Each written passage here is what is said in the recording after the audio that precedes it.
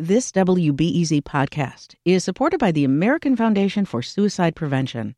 Suicide is a topic that hides in the shadows. It's time we talk away the dark, learn how to spot the warning signs for suicide, and how you can have an open, caring, real conversation to help save lives. Visit the American Foundation for Suicide Prevention to watch the new short film and learn more at afsp.org/talkawaythedark. Good morning, Chicago, and happy Monday. I'm Sarah Stark, in for Aaron Allen, and this is The Rundown.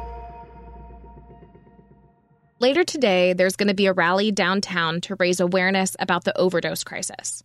The End Overdose Now rally is led by the Illinois Harm Reduction and Recovery Coalition.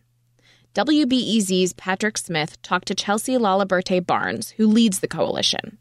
She says 10 Illinoisans die from overdoses every day. And unless you're on the street or you're working with people, it's really hard to see it. But it is dire, and we're exhausted. And we need to stand up and protect people who use drugs. They're worth protecting. They're human beings. The goal of the rally is to push state lawmakers to take action to prevent overdose deaths. That includes funding for overdose prevention sites, especially on Chicago's south and west sides. Governor J.B. Pritzker recently signed a law that will require pay transparency in job listings. WBEZ State House reporter Alex Degman reports the law applies to businesses with 15 or more employees. If they're hiring for a position in Illinois, they'll have to include a salary range and a description of benefits that come with the job. Companies will still be liable if a third party they hire doesn't include that information, but they'll get a chance to appeal and fix the issue before being punished. There's one exception. The rule doesn't apply to more generic help-wanted ads. This kind of legislation is typically aimed at reducing gender and race-based pay gaps. It'll take effect in 2025. I recently learned that Illinois Secretary of State Alexi Giannoulias is also the official state librarian. And on Friday, he announced 146 grants for libraries and other organizations that support literacy. My colleague Adora Namigade reports the grants add up to more than $27 million. That money will support programs aimed at improving reading levels and assisting people with vision and hearing impairments. Here's Giannoulias. Another key priority of mine will be a laser-like focus and commitment to adult literacy in every single community, but especially in low-income and underserved communities.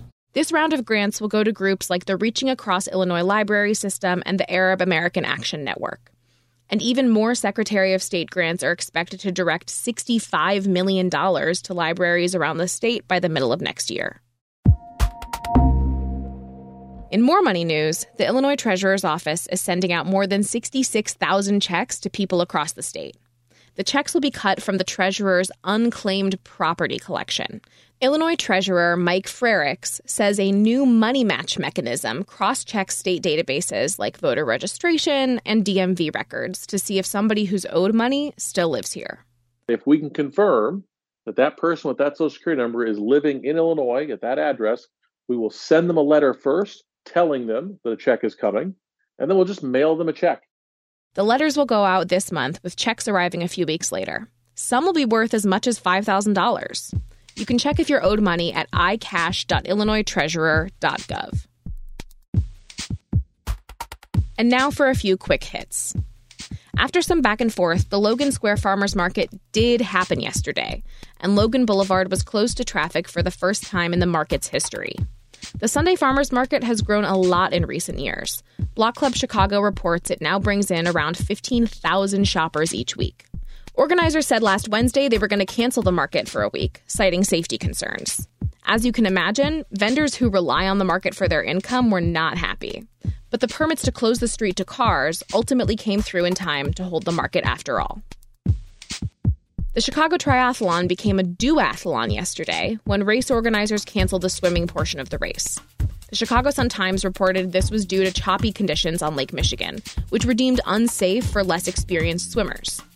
So racers just completed the running and biking arms of the race.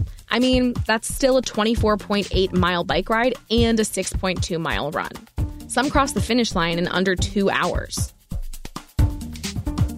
After last week's record-breaking heat, it's shaping up to be a cooler week. Sunny today with a high of 77 near the lake and a low around 64. And pumpkin spice latte season is already upon us, so soak up the beautiful August day we're having while you can. And that's it for now. Later today, Chicago has millions of dollars allocated toward homelessness programs. Investigative reporters Rachel Hinton and Manny Ramos looked into how it was getting used. We found that only a fraction has been spent over the past 2.5 years. About 15% of it total has been spent so far. Aaron talks with Rachel and Manny about why so much money is going unspent today at 2 p.m. Thanks for listening.